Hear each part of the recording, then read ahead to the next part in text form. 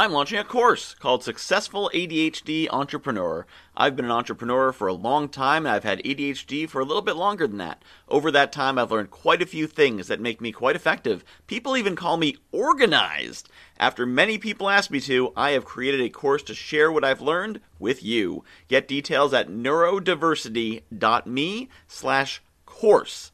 The first run is limited to only 20 students, and the first class is April 20th, so don't put this one off. neurodiversity.me/course.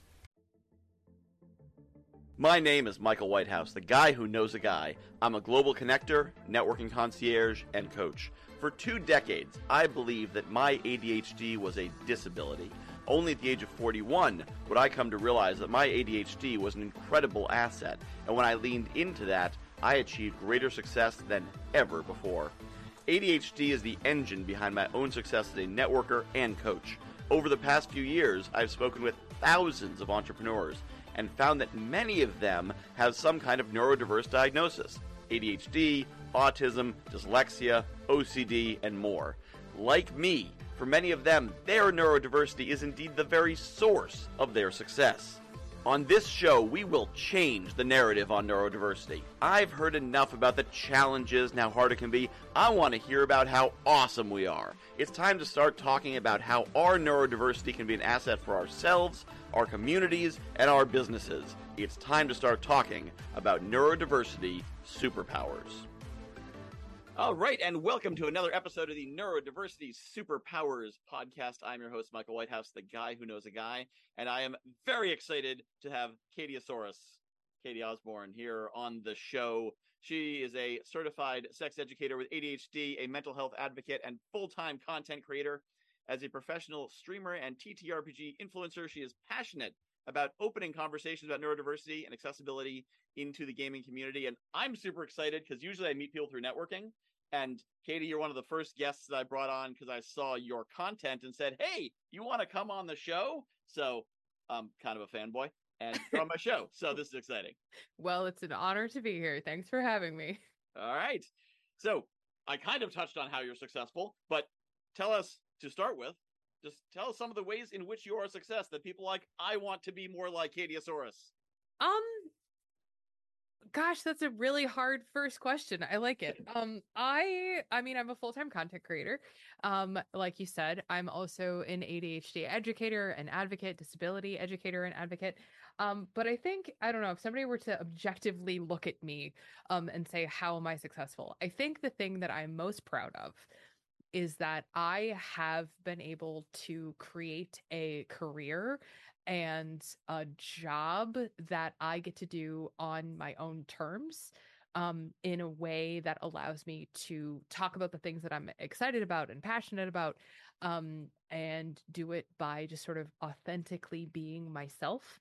Um, and as somebody who felt like myself wasn't good enough for a really long time, having that gift and having the ability to kind of just make the content that I care about and help people along the way, that to me is a profound sort of sense of success. I love that answer.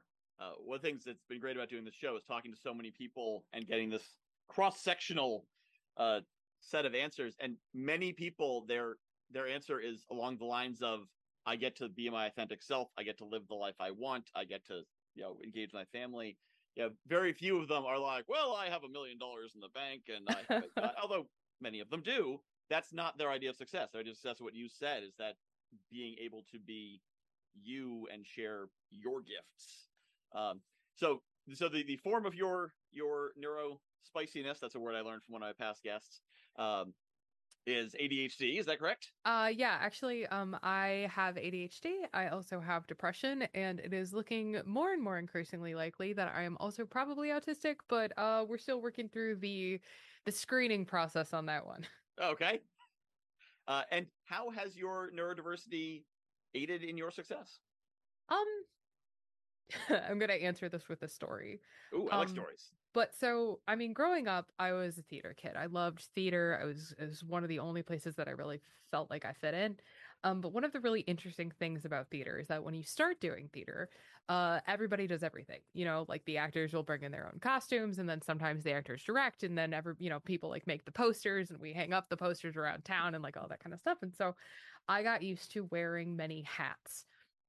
But the more that I did theater and the more that I kept doing theater, the more that I just kept getting told that I needed to pick something. I had to decide, I had to choose. I had to be an actor, I had to be a stage manager, I had to be a playwright, I had to, whatever, I had to be this one thing. And I kept saying, I don't want to do that. I don't want to do that. That doesn't feel right. That doesn't feel natural. That doesn't feel like me. I am infinitely curious about the world. I am infinitely excited to learn new skills and new talents and pick up new hobbies. And I kept hearing that that was wrong and bad. Um, and then as an adult, I kept doing the same thing. Like my resume on paper makes absolutely no sense. Like it looks like I just chose a bunch of jobs at random and threw them on a piece of paper. But it was because it was, what I was curious about at the time. And so I get asked a lot, like, what do you like about your ADHD? Or, like, how's your neurodiversity, helped you? And I think my answer is that, especially, I think my ADHD has made me infinitely curious and infinitely passionate. I love learning new things. I love picking up new skills. And the thing with picking up new skills is that even if you're not very good at them, you still learn a little bit of something. And Mhm. sometimes that little bit of something that you learn comes back around, 2 months, 2 years, 20 years later. And like, oh, yeah, that's like the time that I did that weird job. And my depression is a different answer, but it's related. Is that I used to be very impatient with myself and I used to get really frustrated with myself because I couldn't do the same things as other people. And I would get really down on myself, about like, especially like when I was having like really major depressive episodes. And so I think what my depression has taught me is that it is important to be compassionate. It is important to be kind. It is important to be supportive, because you don't know what people are going through. You don't know how they are feeling on the inside. You can be the most bubbly, outgoing, excellent, communicator in the world and feel horrible inside. And so I think the combination of that sort of wanting to offer that kindness and compassion to others while also being infinitely curious has put me in a really interesting position to sort of be the type of creator that I am today. Hmm. That's a good answer. I like story answers are the best answers. Yeah. Have you considered creating content for? Oh wait, yeah, that's what I you do. know, Telling right? stories. Pretty good at it. So yeah, no, I totally agree with that about how the ADHD drives you to do all these different things so that you have this diversity of skills and contacts and experience and I imagine that probably helps with the content creation as well, being able to bring in a few different backgrounds to it. Yeah, I mean, it's really funny because, I talk about, I'm a certified sex educator, but I'm also like a theater person. And so it's like I have two master's degrees in Shakespeare. And so it's like you wouldn't think that there's a connection, but there's actually a profound connection between academia and being a successful educator. Because a lot of people can read the study, but being able to take that like really dry, really boring study and be like, let's figure out a reason to get excited about it. I always joke and say, as a teaching artist, when I was first getting started, I did a lot of really terrible gigs where I would have to show up at some high school in the middle of nowhere at 8 o'clock in the morning and get kids passionate about Romeo and Juliet. And if you've ever faced down an army of, 300 angry teenagers who you're talking to about, Shakespeare at, 8 in the morning, I kind of feel like if you can make Shakespeare interesting for them, you can make anything interesting for anybody else. Mm-hmm. Yep. Yeah, and so you mentioned you're also a certified sex educator, That's which, true. Yes. which initially sounds tangential to everything else, but I'm sure ties in some fashion to Um, your larger vision. spite mostly. I mean, because Ooh, I like basically, stories like, start with spite. How I does that? mean, well, there's a lot of ADHD coaches. There's a lot of, ADHD, educators. But there are a very few number of them who are talking about ADHD as something that also affects relationships and intimacy. And if you look at the studies, if you look at the research that has been done on ADHD and sex and relationships and intimacy, there is a profound correlation. There's a profound correlation between neurodivergency and just frankly struggling in relationships and intimacy. And I got really frustrated when I first started learning more about ADHD and researching ADHD, and it kept being framed as this like organizational issue, or like time management issue, or I struggle with, I don't know, remembering to text people back. But it wasn't like, well, what do you do when you forget that your husband exists, like that kind of stuff. And the more that I delved and the more that I researched, the more I realized like that type of content was really, really resounding with people and really resonating with people. And so again, I love learning. I'm very curious. And I didn't really get a good sex education growing up. I went to a very conservative Catholic school. And so I didn't know a lot about sexuality. I didn't really know even a lot about my own body growing up. And so I kind of just thought, I don't want that to be the experience for other people, especially for people who are coming to my content who might be, feeling like they're the only person who struggles with these things. And so I decided to become a certified sex educator just so I could talk more um, sort of holistically and coherently about issues of sex and sexuality. And then I took my own research and sort of like turned it into like its own thing. So I always say that I'm a neurodivergent sex educator in that I specifically talk about accessibility and inclusivity for disabled and neurodivergent people. Interesting. Yeah, I could definitely see how, well, especially in mainstream American culture, there's a lot of things where things are read into. So like, he forgot your birthday, it's because he doesn't love you or is cheating on you, or she didn't text you back, it's because she doesn't love you. Dot dot dot, because they don't love you. And a lot of those things are, they did an ADHD thing. It means they don't love you, not that their mind squirreled off into the woods for a day.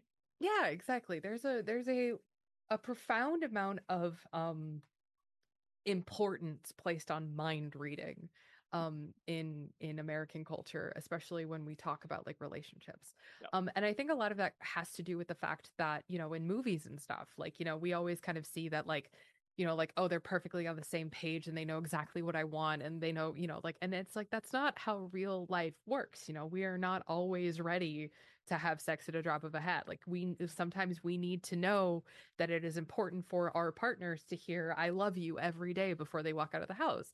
But this very like, if he loved me, he would know sort of attitude, it's very toxic and it's very harmful and it's very damaging. And so oftentimes I find that a lot of my work and a lot of my education is just about unlearning that first, having to sort of explain to people like, no, you have to actually communicate if you want to be told, if you need to be told I love you every single day, like you can ask for that. It's okay. It doesn't mean that they don't love you. It just maybe they just don't they weren't raised in a household where it was said every day, like that kind of thing. So yeah, Yeah. it's definitely really interesting. So do you think it's and this may be too broad of a question, but is it easier for a couple where they're both neurodivergent, or is it easier if, or I should say, is it more of a challenge if they're both neurodivergent? Is it more of a challenge for a neurotypical person and a neurodivergent person in a Oh, relationship? Or I get asked that question a weird amount and I hate it. And the reason why I hate it is because I think if you know one person with the neurodivergency, you know one person with the neurodivergency. mm-hmm. And most neurodivergencies are spectrum disorders where, the challenges and frustrations and issues that one person faces are going to be completely different to the next person's. And also then on top of all of that is the range of backgrounds and experiences and sort of like life lessons that the other person brings to the table. And so I don't think the answer is oh, I think, two neurodiverse people will do better than a neurotypical couple. Mm-hmm. But I think what it comes down to is, especially when we look at partnerships, partnerships are about teamwork. They're about negotiation. They are about communication. They are about wanting to support and offer, intimacy and comfort and love to your partner. And I think some people are better than that at others, and it has nothing to do with whether or not they're neurodivergent. And so oftentimes it's less about, oh, well, one person is neurodivergent, person isn't. It's let's build communication skills. So regardless of your neurotype, everybody is in the type of partnership where they feel fulfilled and supported and seen and valued. So I like it. Yeah. Yeah. And I think there's sometimes in the neurotypical community, this idea of like, well, ADHD people speak ADHD. So you put two of them together and they'll be fine. It's like, two people speak French. They speak French to each other. If two people are autistic, they autist together in an autistic way, as opposed to, as you said, everyone is individual in their own ways. And so you could have two people who are ADHD together. One forgets the other's birthday, and the other one, who also forgets things, still doesn't like it, still takes it the wrong way because they've been conditioned to believe love means remembering birthdays. Precisely. Even if ADHD. So I think that's a really, really important point, that it's not a language. It's a way of seeing the world. So one of the big things I want to do with this show overall is to speak to younger people who maybe they've gotten a diagnosis, they're in school, and the only context they know is their neurodiversity and school, in which it's, as we know, the school teaches wrong, their brain's fine, but they're taught, you're broken, the school is fine, why can't you fit in? What is your message to the younger folks who are trying to be the square peg, trying to be crammed into a round hole? I mean, I think it's the same as like all of the content that I make, which is just like, you're not broken. You're not broken. You are not alone. The issues and the struggles that you're having are fundamentally based in a difference in how your brain is built and how it works and how it functions. And you can't control that. You can't train yourself out of that. It is absolutely possible to build systems and structures and solutions that will aid you and assist you and support you and make life easier. But just like what you said, trying to fit a square peg in a round hole is not going to happen. And so rather than viewing your struggles and your frustrations as something inherently bad, valuing the way that you are and the things that you're passionate about and interested in and excited about, and understanding that it is okay to struggle. It is okay to have a hard time. You're not wrong. You're not bad. You're not, quote unquote, doing ADHD wrong if you struggle with it. Because that's one of the other things too, that I think is really important to talk about, is that, even the title of your podcast, the idea that neurodiversity or neurodivergency has to either be this like terrible hindrance that we suffer and we struggle, or option B is that it's a superpower. I think it's okay if you live somewhere in the middle, where you accept the struggles, you understand that sometimes it might be difficult, but also embracing the benefits and also embracing and valuing what you bring to the world and your insights and your passions. I think that's really important, because I think if we lean too far one way, we get really down on ourselves and we do a lot of judgments and we get really frustrated. But I think if we lean too far in the other direction, then we start comparing ourselves to other people and we say, oh, well, they're so successful, why can't I use my superpower in the same way and get the same results and be as effective? And it's like, no, you're your own person. You are your own, superhero. And so you have to figure out how your powers work and how they interact with the world. And that is okay if it takes a minute to get there. Definitely. Yeah. And it's hard to get across in the 2 words of a title. But I completely agree with that nuance of, I think there's sort of like the default superpowers, like, oh, ADHD, you're creative. Autism, you're good at math. Dyslexia, you're a millionaire entrepreneur, because apparently that's what dyslexics are. But but that you don't need to have the default superpower. And when I dive deeper into it, I usually say everyone has a superpower, but but there's a lot of people out there who aren't saying identify your superpower around your neurodiversity. So I chose the name as a counter narrative to the narrative I was hearing of disability. I'm like, oh, let's look at the other side of that. But you're totally right. You can't be, and if you even think about superheroes, not all of them can fly. Exactly. Some of them can just talk to fish.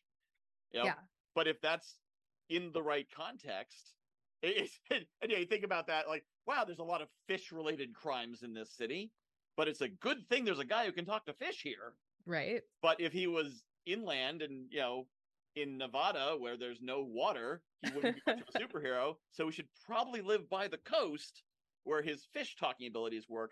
Same thing, if you have ADHD, doing computer debugging, code debugging might not be the right job for you, where you're supposed to pour through 1,000 lines of code and find the missing semicolon. But if if you find places where you need to talk to fish to solve the crimes, that's where you need to be. Yes. But yeah, I think that is an important subtlety to get into, because I think that there is that sometimes that assumption like, well, superpower means you should be a bazillionaire. Well, not necessarily. There's other ways to be wildly successful without being a zillionaire. Exactly. And one of those ways seems to be gaming for a living. I opened a game store as my first business out of college, and I know as part of your bio says that you're a TTRPG, which I assume means tabletop role-playing game. Yes, that's correct. TTRPG influencer, and I would love for you to talk a little bit about that and how that is part of your living. Yeah, so I play Dungeons and Dragons for my real grown-up job. You win. You're the most successful person on the podcast so far. The short answer, no, but I mean, again, like talking about sort of like being curious about things and picking up skills along the way. I love storytelling. I've always been a theater kid. I've always been really interested in like characters and how do you put a character together and how do you sort of mine the script for backstory. And then, simultaneously, I worked at an improv comedy theater for like almost a decade. And so I'm pretty adept at improv as well. But I also love writing. I love writing. I love research. I love just, like historical stuff. And so for me, TTRPGs are like a perfect storm of writing and creativity and acting and improv and thinking on your feet and problem solving and working together and like all of these things that I really like. And so honestly, coming to TTRPGs was a very sort of natural progression for me. It just made a lot of sense. And then I was extremely lucky in that I think people recognized the skill and the talents that I bring to the table. Because I'm pretty good at it. It's like I don't usually toot my own horn that much. But I love it and I'm passionate about it. And I think passion always shows through, even if you're not the most like technically adept. Like I still don't know how combat works most of the time. But I'm really good at like the characterization and that kind of thing. And then one person asked me to sort of guest star on their game, and then another person did, and another person did, and it sort of grew. And so basically at this point, my content is very sort of solidly divided on the middle, where on one half of things, my sort of like quote unquote day job part of my job is I am an ADHD educator specifically around like sex and kink and intimacy and neurodivergency. And then sort of like the night job is D&D and TTRPGs. But the nice thing is that, especially for the type of like sex education that I do, there's a lot of crossover. There's a lot of crossover between like the kink community and like the TTRPG like board game community. And so I found that I was still talking to my people. I was still talking to the same community, just about different topics. And so I've been very fortunate in that, because I was so passionate about so many things, I was able to sort of focus it and bring it together in this like very strange sort of job breakdown. But that makes perfect sense in my head. And I very much divide my content. Like my YouTube channel is I do D&D videos and I do sex videos, and so it's just like, I really do. I get the best of both worlds. Because going back to that sort of like just trying to figure out what I liked, and so yeah, so it's really cool. Yeah. Yeah, no, that's awesome, and it's funny. I think there was a shift sometime in the 80s, 90s, maybe when the more chaste science fiction geek community and the kink more libertine community merged together. Because I'll never forget when I was at Aresia, I was on staff, the convention up in Boston, and somebody asked completely honestly, "Why are there condoms in the con suite? What do we need those for here?" And everyone's like, "Do you not know? Oh, okay, don't worry about it. Don't worry about it. Just pretend this is the convention you think it is, and don't go through that door over there." And yeah, the overlap, and actually, I'd like to hear your thoughts on, what do you think it is that attracts that overlap crowd between geek, gamer, neurodivergence, kink, that a lot of people tend to find themselves in the center of that Venn diagram. I think it's a combination of things, because there's been a lot of actually really interesting research done about sort of like there's a much higher rate of like LGBTQ genderqueer people in the neurodivergent community than there are just with like neurotypical people. And so the question has sort of become like a chicken and egg situation where it's like, are neurodivergent people more like predisposed to be like LGBTQ, or is it just that, like you are like, it's just like, well, is one the cause of the other? And I don't think that is the case at all. But what's really interesting is that in studying this, what seems to be the case is that across the board, neurodivergent people tend to be more accepting of others who do not necessarily fit societal norms, because I think there's an understanding of knowing what it feels like to not be accepted and to feel like you don't fit in. So they tend to be a more welcoming community anyway. And then there's a fascinating study done specifically about autistic people and like gender and how autistic people relate to gender. And one of the sort of conclusions that the study came to was that because so many neurodivergent people are used to looking at society and saying like, this doesn't make sense. The way that we operate doesn't make sense, like practically. There's like this like impetus to just, well, if it doesn't make sense, I'm just going to do my own thing anyway. And I'm just going to be the person that I want to be. And for, a lot of people that looks like gender expression or like that kind of thing. And so I think that it's a combination of fundamentally understanding what it's like to not fit in, fundamentally understanding that there are always going to be places and people in society who don't understand you and don't, come from the same place that you are coming from. And then third, I think that there is a creativity element. There's a creativity element, there's a community element. And so I think that there is just kind of like a perfect storm of like all of this coming together to say like, yeah, of course, you know, like there's a lot of like queer folks playing TTRPGs because it's a community that is accepting and welcoming of like the geeks and freaks, you know what I mean? Like that kind of thing. Yeah, that's my very long-winded answer for that. Yeah. No, that makes a lot of sense, that it's a place where they'd be attracted to because they're welcomed and protected, and also a place they're more likely to express.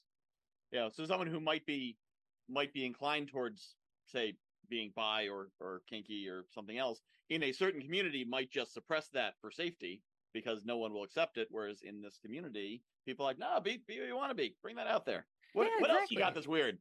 Bring it all Yeah, out. We want to see it all. exactly. Yeah, I think that's. And how would you say the shifts on the internet have contributed to this over the last few decades? I mean, it's been really interesting. Both the conversation around like ADHD and neurodivergency as a whole, and then also sort of like the sidebar of like TTRPGs becoming like entertainment. That's been fascinating to watch and be a part of to a certain extent. But I think that there's just I mean, our understanding of ADHD and autism is so different from even 10 years ago. It is profoundly different. And we are for the first time, I think, really having starting to have conversations about all of the different people who have been left out of the conversation, and how many people were excluded from the sort of like narrow stereotypical view of what ADHD is, what autism is, and how different and varied the lived experiences of the neurodivergent community as a whole is. And I think that's a great thing, because so many more people are learning about themselves and understanding themselves. And I think there's also an element of self-acceptance that comes with it, where, one thing that I hear all the time from people who come to my content is that, I thought I was the only one, or I had no idea that I was neurodivergent. Like, I'd never heard it explained in this way. I'd only heard this like one, sort of take on it. And so I think, there's like this really like frustrating narrative that's like, oh, ADHD is so trendy right now, or like everybody's self-diagnosing themselves on the internet. And I'm like, well, or we are living in a time where for 2 years the entire world shut down and nobody knew what was going on. And the systems and structures and day-to-day routines that we had carefully developed over a lifetime of being undiagnosed neurodivergent people all broke down for many people suddenly overnight. Of Mm-hmm. course, more people are getting diagnosed. Of course, more people are learning about themselves. They've got time to sit on the internet and research like what autism actually is. um Mm-hmm. Mm-hmm. and so I think it's great. Like, I think the more conversation, the more voices that we add, the more diverse viewpoints that we introduce into the conversation, I think that's vital for not only encouraging research but also encouraging self-acceptance and self-understanding. So Yeah. Yeah, I remember even 30 years ago, the news groups, when they were talking about how people were starting to find their tribes they didn't know existed. And I feel like that's really at scale where someone like you, your TikTok following is how large? it's about 2 million, right That's a around there. lot. Yeah. And so to the point where someone who's talking primarily about ADHD can have 2 million followers. And actually, I'd love to ask you about that. So how long have you been on TikTok? About 2 years now. 2.5 years. Yeah. So that Somewhere. that I believe that can be described as rapid growth. Yeah, it's yeah. It's been Uh, a little snowbally. how did you do that? Completely by accident, honestly. It Ah, the because best story. I mean, I will say it like this. Being a content creator is sort of like showing up at a park with like an apple crate, and you step up on your apple crate. You say, "I have something to say." And maybe a couple people look over, and wander over, say, okay, I'm interested in what you have to say. But the thing that happened to me and that happens to a lot of people is that, you start off with, one person in your proverbial park, Mm-hmm. and then you've got a few more and then a few more. And then like one day you wake up and there's 2 million people in your park, and that's a lot of people in your park. And so yeah, like, and I didn't do it on purpose. I didn't wake up one day and go like, oh, today is the day I get 1 million followers. I just talked about stuff that I wanted to talk about. I just talked about stuff that I was curious about. I did a lot of shit posting, like just like weird, silly videos. Mm-hmm. Um, but I think that there's a need for that content. There's a Yeah. need for those conversations. I've said this before and I'll say it again, like this has been the honor and the privilege of my life to be, kind of a person who people look at as like a prominent member of this community. I get to advocate, I get to educate, I get to teach, I get to share, and I get to help people. And that's a profound gift that I take That's pretty cool. really seriously. Yeah. So and it was TikTok primarily what drove your audience. Yeah, I got my start on TikTok, and then I actually got banned from TikTok for a very strange weekend. And then the weekend that I got banned from TikTok, I started a YouTube and I started Twitch. Okay. And then that actually was great because I had the opportunity for both YouTube to start doing more like long form content where I can very much like educate on my own terms, which is Mm-hmm. really nice because you can't really do that on TikTok. And then Twitch has been wonderful because it is like money, it's like income. But it's also just a way of like connecting with my community. And like we have like a group that like shows up every single morning and we catch up. There's been like proposals from people who have like met in my chat. Wow. It's I've had several weddings. There have been several weddings of people who have found themselves through my content, which like that's cool. Like that's a cool thing, bringing people together. Yeah. Um, and then the OnlyFans and that kind of stuff, that was sort of like a secondary thing Mhm. that has become pretty successful. But yeah, it's just about getting like, yeah, TikTok is a great sort of like launching platform. Mhm. But it's really difficult to be frankly like sustainable in any sort of way because you're at the mercy of the algorithm. Yeah. But yeah, so Yeah, I feel like TikTok is very much the algorithm giveth and the algorithm taketh away. yeah, I'm very much in a taketh away Yeah. portion right Well, it is now. already given, So so yeah, it gaveth and now it taketh. yeah. So I'm just like I'm spending a little bit more of my energy trying to bring like my platform and stuff over more to YouTube just because there's a lot more flexibility and there's That like makes just being sense. able to do long term and like that kind of stuff. So Yeah. Yeah, I feel like the good thing is, I mean, 'cause I gotten up to 5,000 followers, and I'm like, how the heck did this happen? But I just yeah. talk about stuff. I don't do any, I don't do dances. I don't do anything with filters. I just turn on a camera and talk about like labor shortages and wage issues and occasional neurodiversity stuff. Yeah. And some of it resonates, and it is a good algorithm for you put good content on there, it'll put it in front of the people who want to see it, Yeah. as long as it doesn't run afoul of whatever rule they have today Yeah. about Exactly. whatever you're doing. Um, so and so I love the it's kind of that time, you came along at the right time in history when there was the right platform to amplify your message, and there was the right apple crate to put in the right park where the Exactly. people would gather around for that, and Twitch and everything, and of course that's around what we're saying before, that people can find their community where they never could before with all of these different platforms. And so you said you're shifting more to YouTube and Twitch because you can control those platforms more. Yeah, I mean TikTok is it's scary. Like it's a scary thing being a content creator because especially when you're like an accidental content creator because I still kind of feel like all of it is like built on like sand and it's just going to like disappear overnight, which isn't Mm-hmm. true, but um Well, unless they ban it again for. yeah, right. But so yeah, so I mean the challenge with TikTok is that TikTok is great in a lot of ways, but it also has a lot of problems. And so my content, especially because I talk a lot about like mental health and I talk a lot about like sex and kink and that kind of thing, that is content that is a little bit more difficult to like get into the algorithm. And so being able to sort of like go over to YouTube where I can say whatever I want. I don't have to like speak in code. I can like age restrict my videos to keep people safe.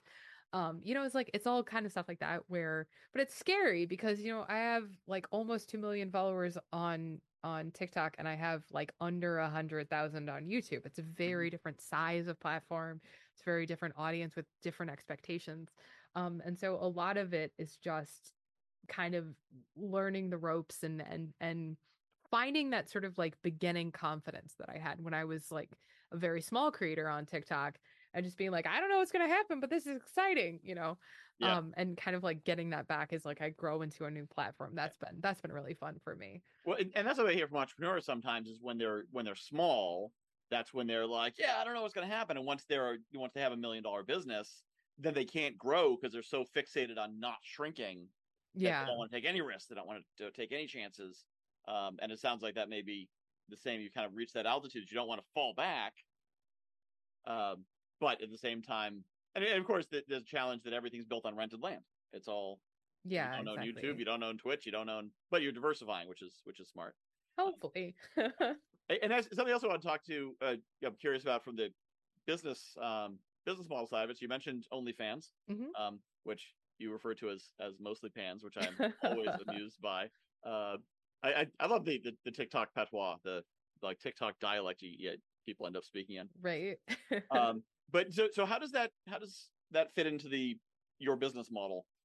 Um, I mean, it's really nice because I am a certified sex educator, and so sexuality is like part of what I talk about and what I do. Mm-hmm. But it's also something that I'm not comfortable putting in a place where like anybody could watch it. Like, I am not a big fan of like thirst traps and like kinky content like on TikTok, just because like sex education, I think, is very different than sexual content, Yeah. and we don't really make that fine of a distinction in our education system. And so there's a lot of pushback against like sex ed because there's this idea that it is sexual, and it's Mm-hmm. like that's two different things. It's Yeah. two we're talking like mechanics, like that kind of thing. And so I started my OnlyFans almost as a joke. Like it really was. It was more of a joke than anything else. And then people started like showing up and I was like, all right, I guess we're doing this. But it's been really nice. It's been really nice for a number of reasons. One, because my audience split in terms of like gender diversity is fascinating. Is I have a wide range of genders who subscribe to my OnlyFans, which is not something that I expected.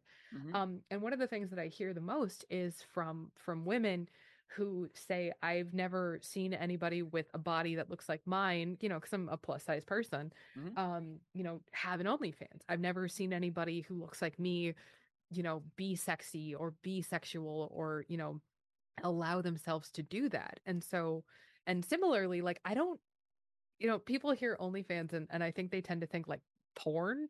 And Mm-hmm. that's not what I do. That's not what I do on there. Mostly what I do is a lot of like intimate I don't know a good word for it, like intimate assurance. Like I do a lot of like audios and I do a lot of like videos and the content of which is much more about like wanting people to be comfortable and wanting people to be in touch with themselves and wanting people to be okay. Mm-hmm. And so a lot of people come to my content thinking that it's just going to be like, thirsty. And it's like, yeah, I have like some like cute, sexy pictures on there and that kind of stuff. But a lot of them wind up staying for just the vibe more than anything else, which is cool. Yeah. And it's been profitable. It's nice because it is income that I use that just goes straight back into my work. Mm-hmm. um Portions of the proceeds every month get donated to the Trevor Project, which is Mm-hmm. really important to me. But the rest of it honestly goes to funding like my tours and stuff. So when I go to like conventions or do like speaking engagements, that kind of thing, that's kind of how I fund those right now. And so it's nice because it's like it's a way of paying my bills. It's a way of making money that is absolutely in line with what I do. And again, it's on my terms. It's the type of content that I want to be creating. And I get to, get to know people and provide that content as well, and that's cool. So Yeah, I love that. And I remember hearing once that there was some speculation that the popularity of massage therapy in America is because Americans don't touch each other, and I could see so it it. was a Yeah. socially acceptable way for lonely people with money to have someone get physical contact. And I think with that kind of content, OnlyFans type content, I think a lot of times what people are really looking for is more that connection. And so having someone who's saying reassuring things, it fills a hole they have, it fills a gap they have, need they have in a way that other content might not. Yeah. And yeah, a lot of people on that site are probably have something missing in their life that they're trying to fill. Oh, I don't think that's true. I Um, think I but think no, a lot of consumers. no, I don't think that's true at all. Like, I mean, content like that is not for lonely people or, people who are missing something. It is part of being in a community and it's part Mm-hmm. of being a wholly developed person. Yeah. I always say like, you know, I mean, even if you are on OnlyFans for, just like very spicy content, Mm-hmm. that's also a tool. That's a tool in your Yeah. sexuality toolbox. Well, that's what I'm saying. Is that's what they're going there to to complete. Like they're looking for that community that maybe they're not finding somewhere else, and they can find it through your content and through your community. Yeah, I could see that. Especially if they live in a place where they're not as accepted in their local geographic region. They don't have people locally. They can find that community that you create. Yeah, I think that's a nicer way of saying Yeah. that. Yeah, I'd say from the marketing perspective that people often what they buy something to fill a need, and hopefully they actually buy the thing that fills the need. Hopefully, one And hopes. oftentimes they buy a thing that doesn't fill the need, which means they need to buy another thing. Like eating when you're thirsty. Right? You hate it. So You hate to see it. yeah, and so it sounds like you actually may be filling the need that people really have, as opposed to the need that society tells them they have. Maybe. It's possible. Because the guys there, society's like, you have a need for boobs. No, you actually have a need for community and fulfillment, but nobody's going to say that because that doesn't sound very masculine. Yeah. Men don't need community. Men are islands and stand alone. They just need more boobs. Which may not be entirely accurate. So this has been great, and I've enjoyed running the gamut of all the different things you do. I was going through your link tree beforehand, and I'm like, this is a lot of different things that I do see how they go together, because this is a world I've inhabited as well. So this has been so much fun to interview you, and now I'm going to tell all my friends, I got Catiosaurus on my podcast. Well, thank you for having me. I appreciate it. You're actually I think the only person I follow on TikTok who was a recommendation versus an FYP. Interesting. Someone actually said, hey, if you're into that neurodiversity stuff, you should watch Catiosaurus. Okay. Well, thanks for watching. Yes. So if people do want to find your content and engage with you, where can they do that? I'm Kate Osborne. I go by Catiosaurus on all the social medias. I'm on TikTok, YouTube, Twitter, Twitch, Instagram. I also have an OnlyFans. It's mostlypans.com. But if you want to learn more about me, if you want to see the work that I do, if you want to get a hold of me in any way, you can visit Catiosaurus.com. Catiosaurus.com. And of course, that link will be in the show notes. So thank you so much, Katie, for being on the show. This has been awesome. Yeah, thank you so much for having me. This was great. This has been the Neurodiversity Superpowers Podcast. I'm your host, Michael Whitehouse. Sign up to get every episode at neurodiversitysuperpowers.me.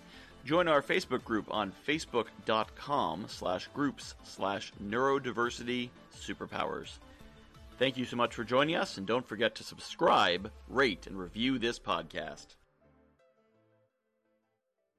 I'm launching a course called Successful ADHD Entrepreneur. I've been an entrepreneur for a long time, and I've had ADHD for a little bit longer than that. Over that time, I've learned quite a few things that make me quite effective. People even call me organized. After many people ask me to, I have created a course to share what I've learned with you. Get details at neurodiversity.me/course. The first run is limited to only 20 students, and the first class is April 20th, so don't put this one off. neurodiversity.me/course.